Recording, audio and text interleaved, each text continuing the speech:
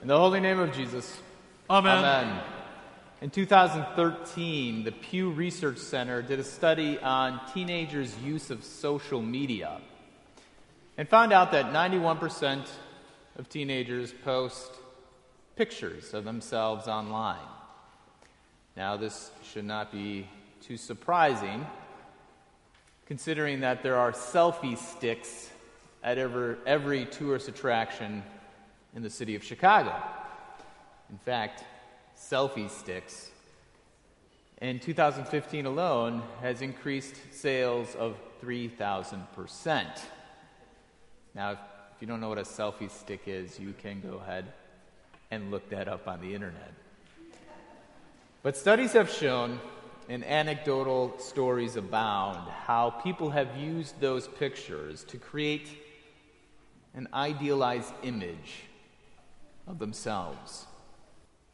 Through social media, mainly Instagram, many do whatever it takes to maintain that image, even using Photoshop to manipulate those pictures.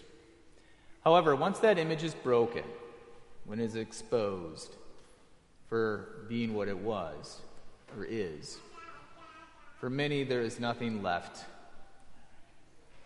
Now today, Jesus tells a parable describing what lengths people will go to maintain an image over against the lengths to which God will go to have a relationship with them. The tenants in the parable are trying to maintain an image of being good farmers in spite of having no fruit.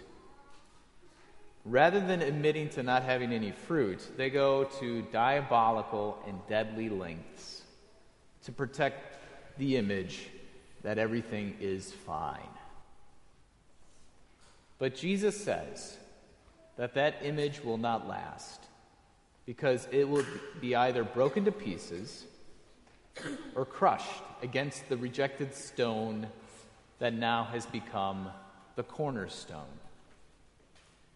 Now, this parable is actually told to the people. It is told to everyone. It isn't a parable on how bad those religious leaders are, so that everyone can say, boy, I'm glad I'm not like them. Jesus wants everyone to confess they don't have any fruits in keeping with repentance. Jesus is not judging them, but rather he's urging them again to repent. But of course, some will not. Now, it doesn't matter really who you are. If you're a man, a woman, a parent, a child, single or married, we all try to maintain an image.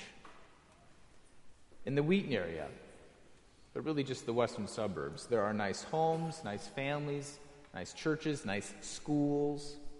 And perhaps many of us have bought into the image that our lives need to be perfect in order to be accepted. So we try to maintain this image of niceness, by having too large of a home, putting fake smiles on our children, keeping sinners out of church, and keeping certain kinds of children out of our schools. Rather than show that you are broken, we'll do whatever it takes to maintain that image. But in doing this, we make our image into an idol, where we either sacrifice ourselves to it or hurt others in service to it. See, like the man who owned the vineyard, who sent 3 servants before sending his beloved son, God sent the prophets of old before sending Jesus Christ to the people, to show that they don't have to be perfect in order to have God relate to them. Like the tenants who were hard against the servants and the son, our hearts can be hardened against Jesus' word of repentance. Rather than admit we're sinners, that we're not perfect, we try to maintain an image. The tragedy is that Jesus will eventually take that idol and do the rightful thing. The only thing that you should do with an idol is smash it. Jesus can't work with a hard heart, but Jesus works with a heart that's been broken to pieces. The idea that Jesus works with a heart that's been broken to pieces is very painful.